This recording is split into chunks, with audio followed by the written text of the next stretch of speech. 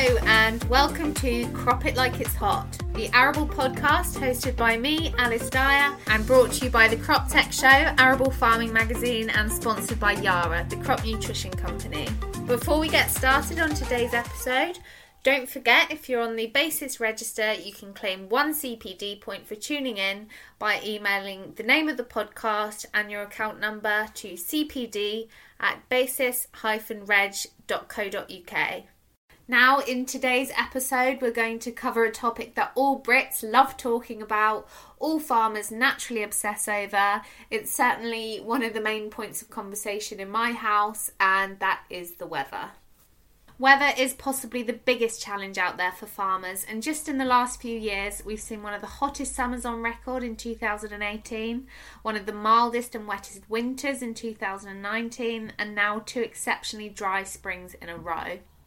So in this episode we're going to find out how weather patterns are changing, what this means for the crops we grow, and how we as farmers can be more resilient to the changing climate.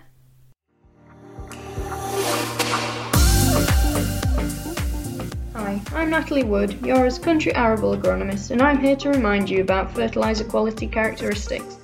The 3 main things you need in a good quality fertiliser are a high strength score, meaning it can be spread over larger bout widths, uniformity of size and shape of the particles for even spreading and therefore even crops, and finally bulk density. Think ping pong ball versus golf ball. The heavier, denser particles will spread further and be less affected by wind. Yarabella Axan has all these qualities and more. Visit our website yara.co.uk for more information.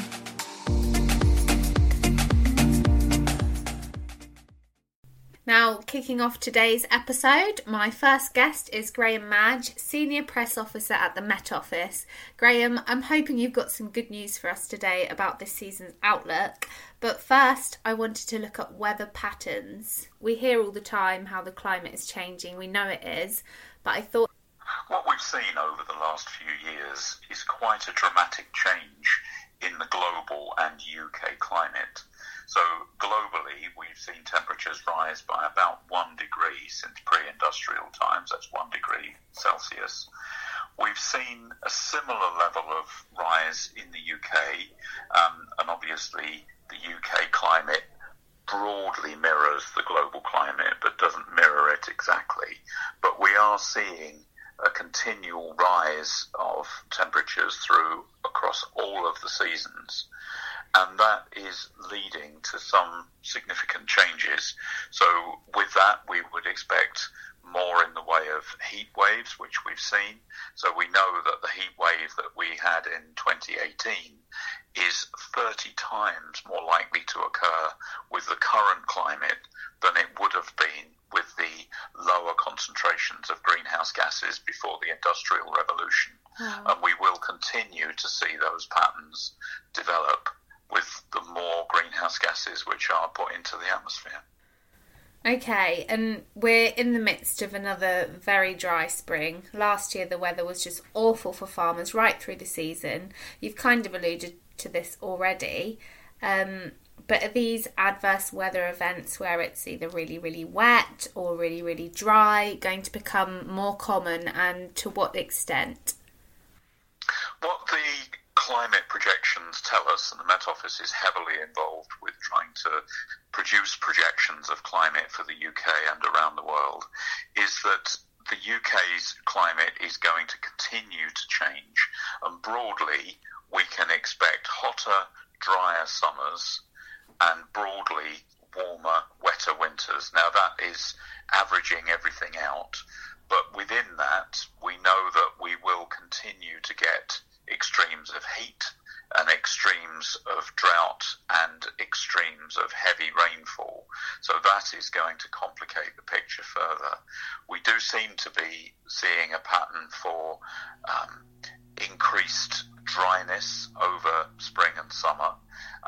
And what that will do is that will reduce the average amount of rainfall that we get in those seasons. But hidden within that is the fact that we think that rainfall will become more extreme. So rainfall totals over that period are likely to be comprised of shorter, sharper events inspired by sort of severe thunderstorms and convection rather than average rainfall, and that will present another challenge to farmers in terms of water storage, because you're going to get smaller amounts of water but in larger bursts. So hanging on to that water will inevitably be a further challenge for the farming community. Yeah, and the world's kind of waking up to climate change. We've got lots of targets, there's net zero targets looming and things like that. Is it the case that if we achieve or even exceed these targets that we could reverse some of the impact that climate change is having on adverse weather, or would it just kind of stop it getting worse? What the observations tell us from around the world over the last 30 to 40 years is that climate change is happening here and now. We're already seeing it wherever you are, and no one can really escape from the climate change that we've seen. That's already baked into the climate system. The purpose of trying to be as aggressive as possible in reducing further emissions is that by every emissions cut that can be made, we're lessening future impacts. So even if we were to stop all the emissions tomorrow, the climate system would still roll on, because carbon dioxide and other greenhouse gases will remain in the atmosphere for decades. But by reducing emissions, we will be lowering the extreme impact of things like sea level rise, of extremes of temperature and rainfall. So every emissions cut that can be made will be lowering the worst case scenario, and that is the pattern that we're in now. So it's within, obviously, everybody's interests to try and reach agreements where emissions are lowered, and obviously nations are working towards net zero, where emissions effectively will be neutral by 2050. But everything that can be done will save the worst impacts, but we can't reverse it and we can't stop it. Okay, and I don't like this phrase because I feel like it's being used an awful lot recently, but it probably is the case that this kind of weather is the new normal then. It is the case of the new normal, and within that there's a very important message, because climate mitigation, reducing the amount of greenhouse gases that are going into the atmosphere each year through emissions, is important. But as I've said, we know that climate change is happening, so adaptation will be a huge part of societal response to the changing climate. And from an agricultural perspective, that might be working with and finding new ways of managing within the climate system as it will develop. It may be looking for new opportunities. There may be new opportunities for new crops or methods of farming which can help work with the climate. But it's really a case that the agricultural sector has huge opportunities to develop, to roll with the punches that there are going to be with facing issues like reduced water supply, increasing heat stress, for example, for cattle. We're looking at perhaps the increase of diseases like potato blight, for example, which we think will rise substantially with increased humidity and increased temperatures. So it's very much a case of trying to lower emissions as much as possible. That's vital. But also everybody in society needs to adapt, and perhaps no more than farmers. Yeah, I think farmers are definitely aware of the challenges of the weather more than anyone else. So predicting the weather. Now, obviously we've got stations and satellites and all this kind of science and technology giving us lots of data. But I've read a few things. One, that COVID halting air travel has made the weather harder to forecast, and also that climate change means that things like flooding events are much harder to predict now too. Is there any truth in either of those statements? Yes, there is a degree of truth. So the global weather forecasting community as you rightly say, does rely heavily on the aviation industry, because all of the long-haul aircraft that are in operation carry instruments which measure the atmosphere and provide information in real time back to organisations like the Met Office, so that we can help inform our forecasts and inform the computer models which drive the forecasts. We have found other ways of filling that void by increasing use of and reliance on satellites and weather balloons and other such technologies. In terms of other impacts, yes, it's a case that we were initially affected, but there was opportunities to gain the information in other ways, which is now what's being put in place. Mm. And this April has been terribly dry. I mean, I can't even remember the last time it rained here. Have you got any kind of data on how dry it's been? I know we're not quite at the end of the month yet. It's the 27th of April today, so we've got a few days to go. We do have some provisional data. We keep rolling observations and calculations on how wet or dry or warm it's been. And what we know at the moment is that the UK as a whole has had 18% of its rainfall, which averaged out across the UK is 12.9 millimetres. Now, that is an average across the UK, and when you drill down into that and looking particularly in areas like the southwest with its importance for livestock farming, and the southeast and eastern England for the importance on arable, I can tell you, for example, that Leicestershire, obviously a very important arable county, has only had 3% of its average April rainfall, and that's just 1.6 millimetres.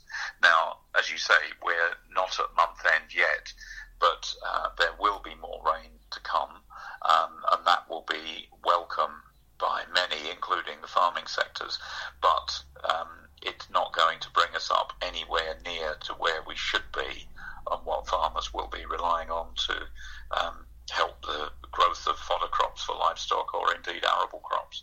Yeah, it's a bit of a worrying picture, isn't it?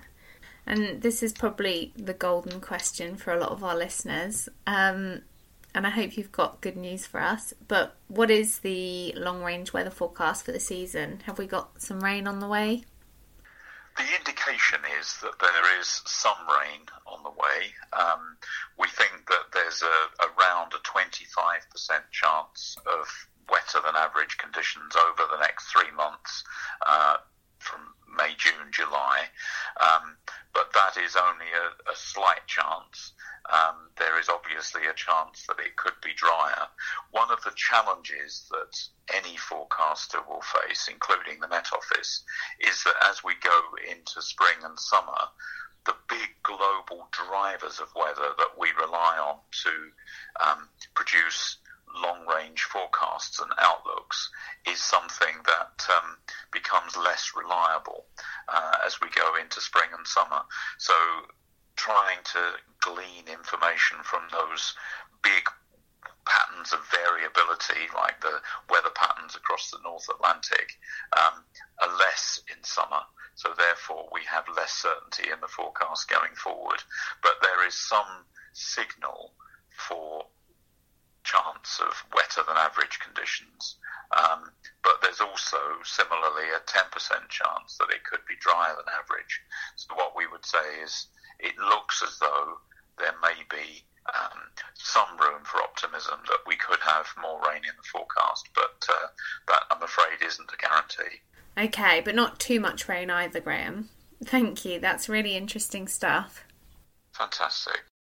Now, next up, we've got Professor Derek Stewart, Director of the Advanced Plant Growth Centre at the James Hutton Institute, and he's going to tell us what all these things that Graham just spoke about is going to mean for the crops that we grow. Derek, is that you? Hey, there's Alice. How are you doing? I'm good, thanks. How are you? Fine, yes, very good. Excellent. So we've just heard from Graham at the Met Office that we're likely to see these warmer, wetter winters and hotter, drier summers going forward. And some of these conditions are conducive to certain pests and diseases, some less so. As these weather patterns become the new norm, what problems can we expect to become maybe more prevalent in arable scenarios? I think the problem we're seeing with climate change is actually things like harvest dates are starting to spread. Yeah. And so instead of getting a concise date when you go, right, that's it, we're going to harvest today, you're starting to, well, let's take a step back. The flowering aspect is broadening, which means the harvest date's spreading. So if you decide to harvest on a set day, you're going to get a wider range of quality crop getting pulled in. Which means your level of rejects will go up depending on what you're going for. And so your marketable yield could potentially diminish quite significantly, which means the supply chain then has problems. So everyone will feel that hit all the way down the chain, or all the way up the chain rather. So there are problems. Now that's all based on using existing varieties for whatever crop you're looking at. What are the targets we need to look at going forward if we are looking at climate change? So you've got, as you've described, the weather patterns changing, but you've also got the extremes as well, where the crops are being subjected to potentially heavy rain or hail and then intense sun, all within the matter of a couple of hours. That's a torture-based scenario for anyone, but for the plant that can't move, again, that's another hit on yield. And so trying to breed in what I would tend to call climate plasticity, being able to take that hit but then continue to grow and produce a crop is very difficult, and it's a multi-trait component. So breeding for it would be very, very difficult. And that's over and above anything else to do with disease. It's just the environment alone. So it's going to be some hard days going forward. Right, okay. That's not necessarily what we want to hear. But in terms of the crops we actually grow, wheat grows in kind of all sorts of climates around the world. So I'm assuming that will probably be okay in a kind of long-term resilience point of view. But could the changing climate perhaps present, new opportunities in different regions or even nationally? I'm thinking along the lines of, crops like soya that enjoy a bit of a warmer climate. Well, I think you've already got people in the UK starting to play with soya, just to see how it would work. And I think that's absolutely sensible. I think what we're going to see as we go forward, and more predominantly after I'm well out of the game, is a widening band of no crops around the middle of the earth. Well, for us, everything's going to move north. All the existing varieties will fail to grow or not grow as well as they are, but they may deliver the same benefits if you grow them much more north. You know what I mean? Yeah. As things creep up. So I think some of the existing varieties, you will start to see just an evolving pattern of agriculture. Good example of that is down in Kent, where you're starting to see large amounts of grapes growing in areas where people were growing strawberries before. So from the arable area, it's exactly as you said. You may start to see other crops coming in. The other thing on the block, if you look at industry per se globally, you've got the big players like Unilever and all of them deciding they don't want fossil fuel based. They want to diminish the use of fossil fuel based products, but the products they make still have to be made from something. Yeah. So what we might see is the expansion of things that may be crops or crop wastes or co-products being used to start to being the new sustainable chemical feedstocks. So if you want to, a good example is sugar beet. Now we're growing sugar at the minute for sugar for food. Yeah. If you're driving an unleaded car, currently there's 5% bioethanol. That will move to 10%. I think I'm right in saying all of that is imported from France. Why don't we start growing sugar beet, produce our own bioethanol, and actually that can go into fuel, but from bioethanol, and this comes from my background as a chemist, bioethanol is a fantastic starting point to making other complex chemicals that normally would have come from fossil fuel-based sources. So there's a whole industry out there, the chemical industry, that needs to be supplied. And if you're going to be using sustainable resources, it's either going to be in the sea or it's going to be on the land. And if it's on the land, it's going to be crops. So the markets will both change over the next couple of decades, I think. as to what people will be growing and what their off-takers will be. It won't just be food companies. It could be chemical companies. Yeah, and I guess we're already kind of starting to see that to some extent with the rollout of E10 petrol coming in September. You mentioned strawberries and grapes and things. Irrigation.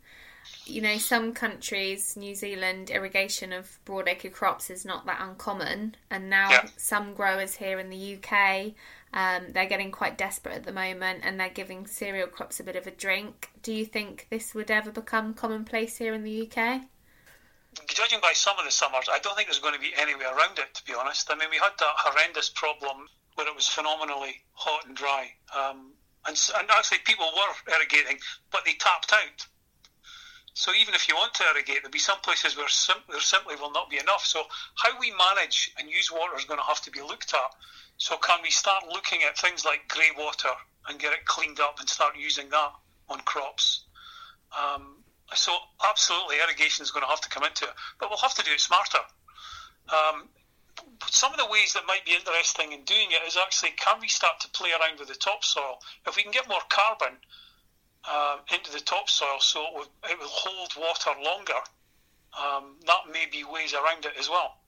Well, not around it, but help mitigate the problem. Yeah. So when you have water, it doesn't just suddenly evaporate like someone's poured their drink on a concrete slab. You know what I mean? Yeah.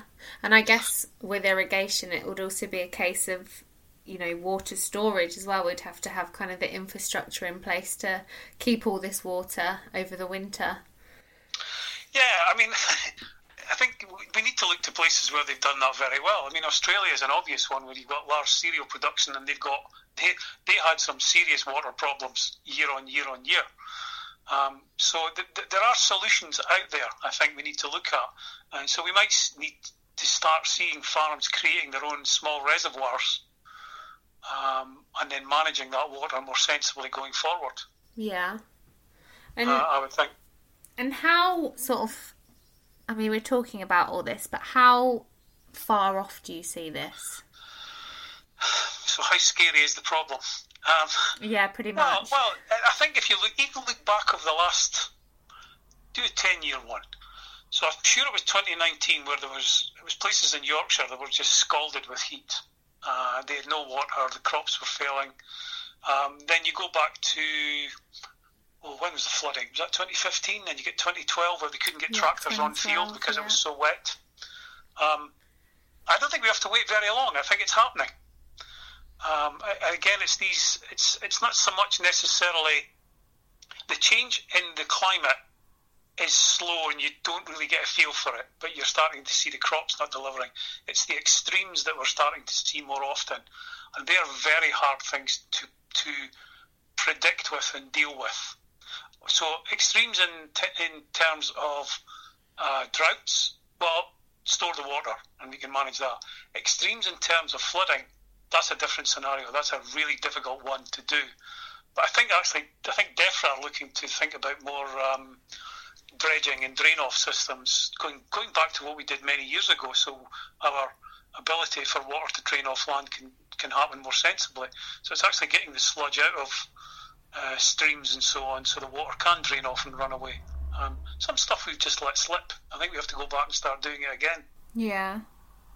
And then sort of going back to plant breeding, as you say, we're going to need to breed for quality. We might need to breed for more disease tolerance. So Graham mentioned potato blight could potentially become much worse. Mm-hmm. But it seems like, these varieties, there's only so many traits that they can have. They're not going to be the absolute sort of golden variety. So how do we kind of prioritise which trait comes first, I guess? Well, I suppose arguably the market will dictate, but the market will dictate what it wants now and not necessarily 15 years hence when the variety they've wanted now can be bred and delivered. You know what I mean? Yeah. So that has to be honest, I think a lot of the stuff that... Potatoes is a good example because their targets have tended to be very similar for a long time. And whether it's quality, marketable yield, disease resistance, I think only now are we starting to see environmental durability coming in, so its ability to maybe grow under warmer temperatures. Potato is a great example of that one. If you start to tip the temperature up, you cause real problems. You're beyond a certain temperature point, the yield just falls away phenomenally fast. But there's work, for example, done in my institute, the James Hutton Institute, where we're looking at high temperature tolerance, and that seems to be doing fantastically well. We think we've cracked aspects of that. So it's key to then fast tracking that stuff into common and crossing that material into elite material, so it's delivering both to whoever's needing it, whether it's the oven chip process thing, crisps, or the fresh market thing for potato. And the same stories would be there for wheat going into bread wheat. I mean, I think they will have aspects there where they're looking at water use efficiency and uptake are going to be key points for them for grain development, and then allowing the grain to develop the nutritional aspect needed for bread. The work is going on. I think we just need to be able to accelerate it faster into varietal materials. So it's a scary story, but the solutions are there. We need to get them going from research to industry faster, I would say. Yeah, no, that's definitely true. And I'm glad that you finished on a slightly positive note there, because I was getting a bit worried. Yes. It was great to speak to you, Alice. Yeah, you too. Thank you very much. Ambassador is the joint highest yielding variety on the recommended list. Offering growers increased security in suboptimal nitrogen conditions, Ambassador possesses N-Flex, the latest trait to come from Limagrain's market-leading oilseed rape breeding programme. It is a fully loaded hybrid combining N-Flex with turnip yellow virus, pod shatter and RLM7 FOMA resistance. Learn more and register for Limagrain's oilseed rape virtual demo on Wednesday the 5th of May by visiting lgseeds.co.uk/OSRVTT. And now on to weather data. As technology becomes more and more sophisticated, we're seeing agronomic models being developed to help us make decisions in the field. So my next guest, Harry Atkinson, Business Development Manager at Sencrop, is going to tell us how data like this can help us farm better. Morning, Alice. How are you doing? I'm good, thanks. How are you? Yeah, not too bad at all, thank you. Excellent. So we're going to talk a bit about weather data now. Weather stations, we all kind of know what they do and what they tell us. And they're really handy for things like time management. But I'd imagine a lot of users, myself included, they look at certain things a lot more than others. But are there any insights that weather stations might tell us that we might not necessarily realise the value of? So any kind of hidden gems of information? Yeah, I mean, the information the stations that are collecting, I mean, particularly when you come into the different sensors that are actually on the stations, when you've got humidity, temperature crossed against the rainfall, you can work out other factors like dew points, wet bulb temperatures, through that growing degree days. So through these sensors, you can actually use algorithms to also predict other factors around that. And weather data is kind of already used to a certain degree in certain pest and disease thresholds and monitoring. So we've got, the Hutton criteria and stuff for potato blight. But do you think we're likely to see these agronomic models coming through much more as these services become more sophisticated? I'm kind of imagining maybe one day we'll have a world where everything is just done based on an alert system rather than kind of prophylactically. Yeah, I think you've hit the nail on the head there, really. It's more of looking at sort of, when you talk about agronomic models, specifically what we're doing, it's more on scale of sort of alert systems. So obviously we're collecting the data through the sensors that we've got in the field, but through that, a lot of, like I said, the temperature, the humidity, the rainfall, through these factors you can actually then determine, ideal situations for disease in the crop, and through that we can alert on when conditions are the worst. It's not necessarily guaranteeing the diseases in the crop, but the conditions are perfect for those particular diseases. So now that we've done the first few of these, it's just once we find the research applying it. So yeah, definitely going to see more coming through. And what kind of diseases have you guys been looking at? So obviously one of the big talking points in the UK particularly is potato blight. So that was sort of one of our first focuses, particularly as the farm set up, we had a focus on where potatoes and vegetables when we first came to the UK. So that was a big talking point. But then also across Europe, we've got one coming through. Obviously, Septoria is a big talking point as well in winter wheat.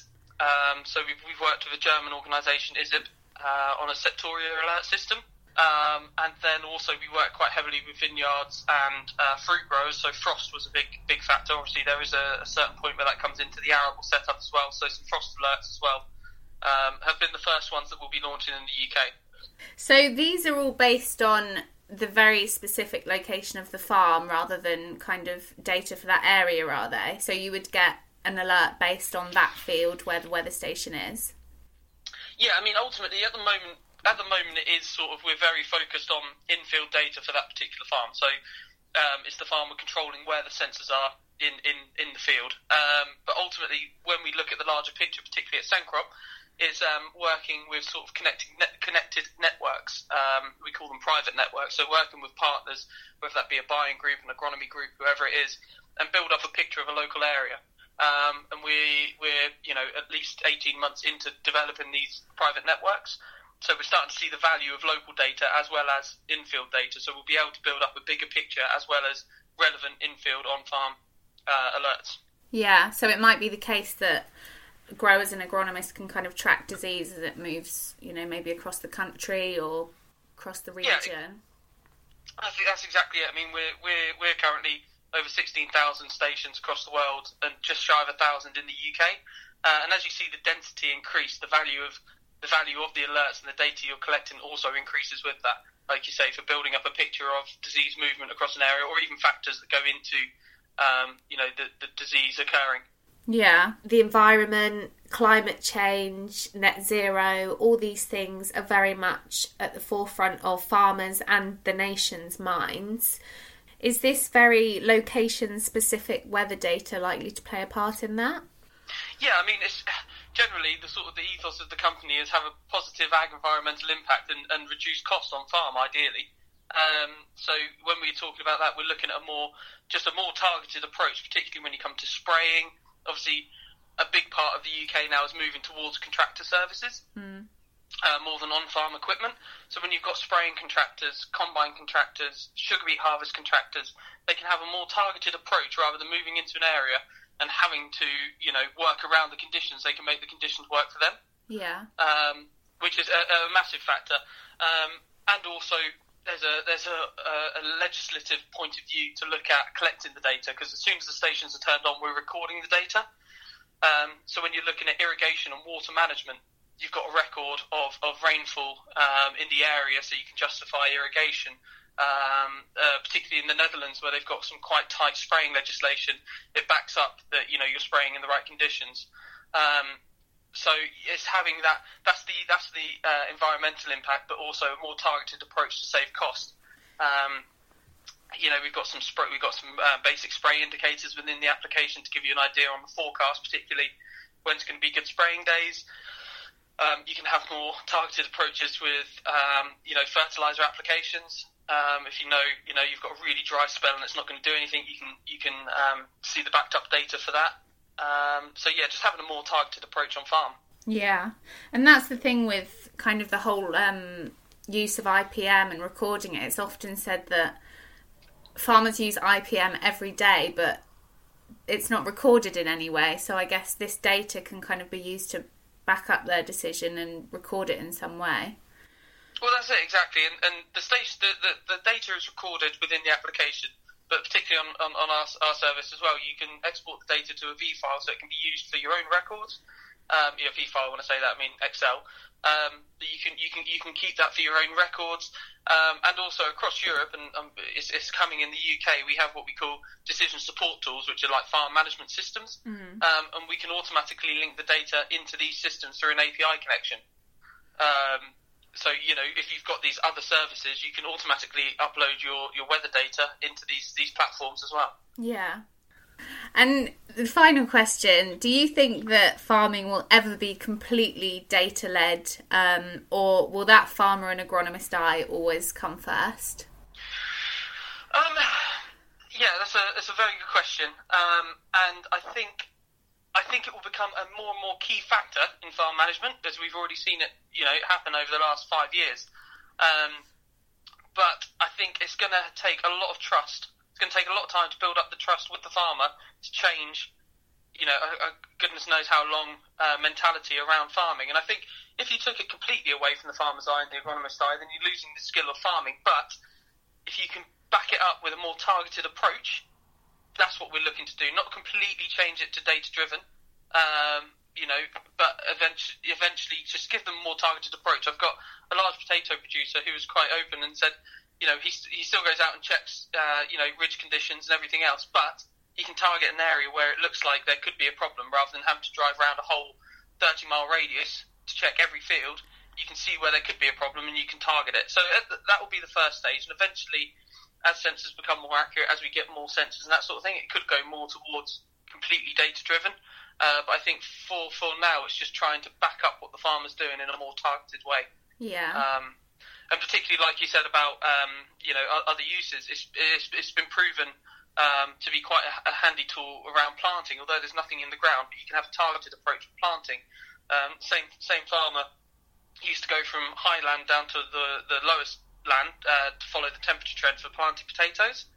But this year, having stations out in the field, they saw what they've been doing for the last 10 years is actually, there's lower areas that are warmer, so you actually go there rather than where you've gone before. So it's changing trends, but there's still a mentality that you've got to build up that trust for it to be used.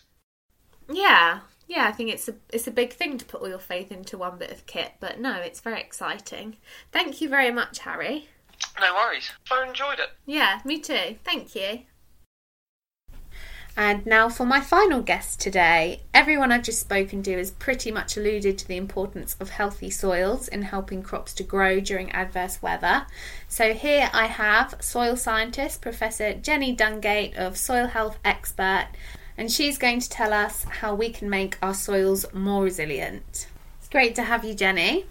Now, we've seen soils go from flooded and waterlogged to now rock hard, dry as anything. It's not good for a plant, and it's surely not good for the soil. So what impact do these conditions have on the health of our soils? Well, the point is, if you have a healthy soil, it's really resilient to adverse weather conditions, because British weather is very unpredictable. And if you ever look back through time, we've had droughts in the past, we've had freezing winters in the past, but managed to survive it. And that saying, if you don't like the weather in Britain, wait a minute.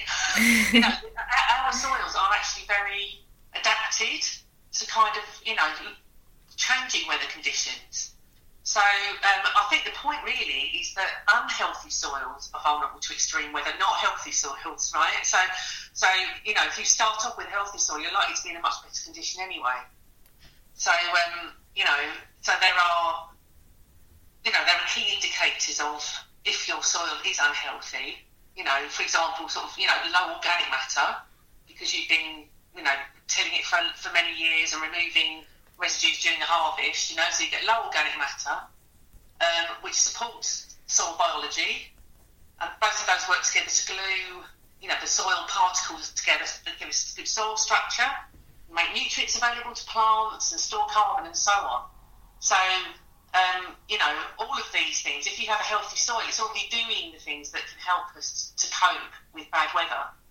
So, for example, so if you've got good organic matter, and it's and your soil biology is working together, etc., your soils are likely to have better structure. So they'll drain more quickly, when it has been raining, and they'll also allow rainfall to get more deep, by infiltration into the soil, so that roots can get to it in dry weather. So it's a win-win really. And also, of course, organic matter holds many times its own weight in water as a store. So, that's available during drought as well. So, I mean, probably if you look around, you can see the benefits of that this spring. People with more organic matter in their soils are likely to be in better shape than people who perhaps haven't. So, yeah, I mean, it's, you know what I'm like. It's always about organic matter with me. But, and of course, organic matter can't be lost from soils when they're flooded. So, all these flooded soils with water running over and through them, the soluble parts of the carbon and the nutrients are all getting washed away. So all of the fine particles that are being held together by the organic matter and the soil biology start to fall apart, slaking as we know it, and that's clogging soil pores, which means that soils are more likely to become flooded because the structure's been lost. And then things like soil erosion, which actually should be very rare in a temperate environment like the UK, because we have got good moisture and we have got good nutrients, and it's quite a good place to grow plants. If you have bare soils that are low in organic matter, they become vulnerable to loss by wind and water erosion as well. So unhealthy soils are more likely to suffer than healthy soils during adverse weather. And what are the attributes of a healthy soil that can kind of cope better with these extreme weather events? You've obviously just mentioned organic matter, but is there anything else that we should be looking at that will help us recognise whether that soil is going to be in a better position going into a very wet winter, for example? Okay, yeah, well, you're absolutely right. It's all about place, So people talk about soil health, but it's, and it always means the same thing. It's where your biology, your chemistry, and your physics are all working together in harmony, right? So this does change from place to place because soils change from place to place. Climate changes from place to place, and also what the land is used for changes from place to place. So you can imagine if you had, if you've got a healthy but wet organic upland soil that's developed over granite, it's going to be very different from a thin calcareous soil that's over chalk or limestone. So you're going to use those soils for different things, and they're going to have different qualities, different properties, that aren't necessarily comparable. So there are certain things, of course, like soil structure, which extends across all different soil types, but, other indicators like soil organic matter will vary from place to place. So you can't measure, you can't look at a field which is in the Fens, for example, and somewhere that's in, on the South Downs, and expect the same sort of values, So, it's the things that you do to understand your soil have to be about your relationship with it, if you like. You have to go out and have a look. I mean, plants themselves are a very good indicator of, what's going on in the soil. So obviously, if you've got good yields, you tend to think, great, the soil's looking fine. But if you dig a hole, if you're doing a visual examination of soil structure, you can assess, how far your roots are actually getting down, into the soil, because we want them to get into the soil. We want to find the nutrients and water that they need. We want them to anchor the plant. If there's poor weather, it's really windy or whatever, you don't want the plant, being washed out of the soil. So roots are a really important part of the plant, which is sometimes overlooked. So you need to make the soil a good place for those to grow. Again, it's all getting back to this idea that if you're going to use a plant, if you're going to use the soil to grow plants, you need to make the soil appropriate for the growth of the roots. And this is this idea about having this kind of the recipe for a soil, which is related to water and oxygen content or air content, if you like, and temperature and pH and those sorts of things. So it's that all of the things which a growing organism like a plant would like, or an earthworm, or a fungi, or anything else that lives in the soil, they all sort of need the same sort of conditions. They need water, they need air, they need a certain sort of temperature, and they need a certain pH. But that's going to vary. That's going to vary across the country, and that's going to vary by soil type and what you're using your soil to grow. Yeah. And broadly speaking, obviously depending on soil type and location and all the things like that we've just mentioned, what can a grower do to make their soils more resilient? I'm thinking kind of top tips to focus on. Okay, well, there's not a single solution, you know. So I suppose the approach to take as the weather gets worse, as it's going to with climate change, is we're going to have to use all the tools in the box. There's no, there's no sort of silver bullet. You know, there's no simple answer anymore. So, and interestingly, you know, I've been asking regenerative farmers who are quite a long way down sort of their journey what they would have done differently if they were starting over, and a lot of them said, well, sorting out drainage and compaction would sort of come top of the list. So if you've been tilling your soil for a long time and it's got poor condition or whatever, you know, it wouldn't do you any harm at all to do another pass.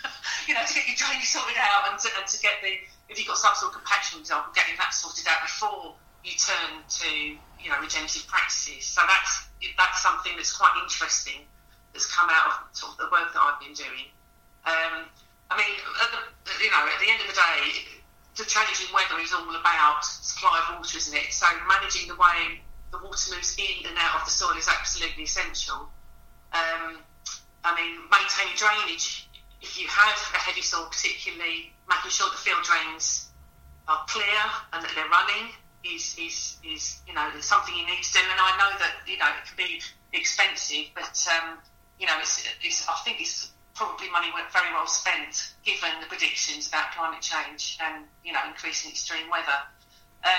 Obviously dealing with soil compaction, whether it's crusting at the surface caused by slaking or surface compaction caused by livestock, or deep soil compaction that's kind of below the plough layer, you have to find out whether and where you have a problem, you know, and that's preferably by digging holes and seeing for yourself. I mean, other parts of the solution, of course, cover crops, which are really popular, are part of the solution, but their roots will only open up the soil if they can get into it. And, you know, if you're asking a lot of a root to grow into a heavily compacted soil, you know, if you dig a hole and it looks compacted, try digging your finger in and think to yourself, well, is it fair to ask, you know, a cover crop plant, if, you know, to solve 60 years worth of soil management for you? Probably not. You know, and there are things that we're learning now. Now we're really interested in you know, what's going on sort of below our feet. You know, this idea that ethylene actually builds up in heavy and wet soils and actually sends a signal to stop the roots growing because it's a plant hormone, you know. So there's more and more known about the reasons why we might not be seeing roots doing well in compacted soils and wet soils. Yeah. So the science is coming to support farmers, you know, in what they're doing, because it's absolutely essential that we improve soil health for all the other things that we want to get from our soils, you know, clean air and water, biodiversity, you know, storage of carbon, slow climate change down, as well as to grow food. Yeah, definitely. And on you mentioned cover crops there. That's obviously something that a lot more farmers are, you know, they're growing more cover crops, or they want to grow more cover crops. But I know a lot of them can struggle with getting on the land after cover crops just because it's so slow to dry out afterwards. Is there a way to get the benefit of cover crops without the problems that come with it? I know that some growers are just kind of leaving land fallow over winter and letting the weeds cover the soil. Is that a good thing to do if you feel that cover crops just really can't fit into your rotation? Well, I mean, there's a couple of things perhaps to mention now. I mean, when it comes to kind of natural regeneration, I mean plants that are adapted to a specific environment, whether it's wet or dry or deep or shallow soils or whatever, you know, they tend to be the plants which grow in an area anyway. So you have a look at the natural vegetation, you know, that's around your area. Perhaps the weeds that come in will be the kind of things which can survive in your soil. For example, things like buttercups, you know, in heavy soils. you know, you see them everywhere and they're horrendous, but if you dig up their roots, they're enormous. You know, they do penetrate right down into the soil.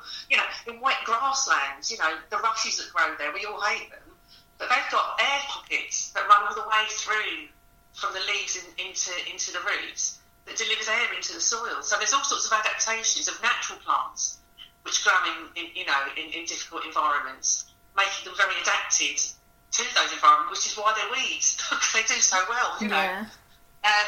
As we got, I mean, you know, and perhaps if you had a look at that and then had a look at the cover crops, which might simulate the way that, you know, things that naturally thrive under your particular conditions, whether there's something similar. I mean, you know, really, you know, once your soils start to work and they do start to open up, I mean, it's a matter of time. Again, if you speak to people who are, you know, who've been doing this for a number of years, you know, that in the end, you know, if you persist, make sure that there's always plants on your soil, whether, you know, if they're cover crops, great. If they're, you know, green manures and all the rest of it, never have a bare soil, always have plants growing in it, whatever they are.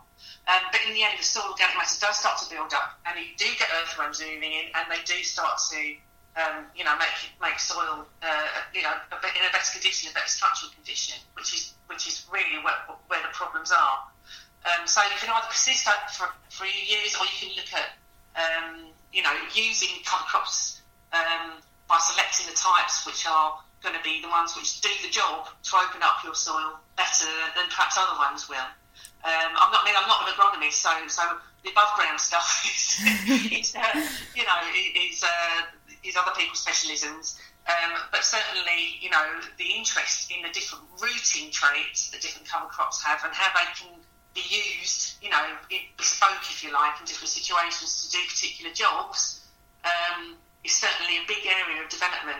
But I think the science is coming along with that. You know, the experiments which have been taking place on cover crops have only been happening over the last few years. So you may find that, you know, better advice comes along pretty soon, I think. Yeah, that's the thing, isn't it? And the more we do it, the more we'll find out. I think so, yeah. Thanks, Jenny. There's some really good take-home tips in there, and that seems a pretty good place to end this month's episode. All right, my lovely. Well, I'd love to speak to you. Yeah, you too. Thanks.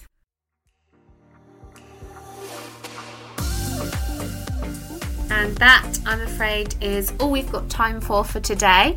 But I hope there was some optimism there that we're ready to face climate change, and also the easier weather is on its way for the rest of the season. Our next episode of the podcast will be a bumper episode in conjunction with Arable Weed Week, which takes place on June the 14th to the 18th.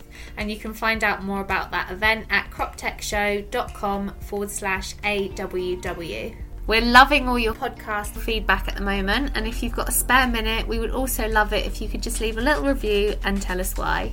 Thank you, and see you next time.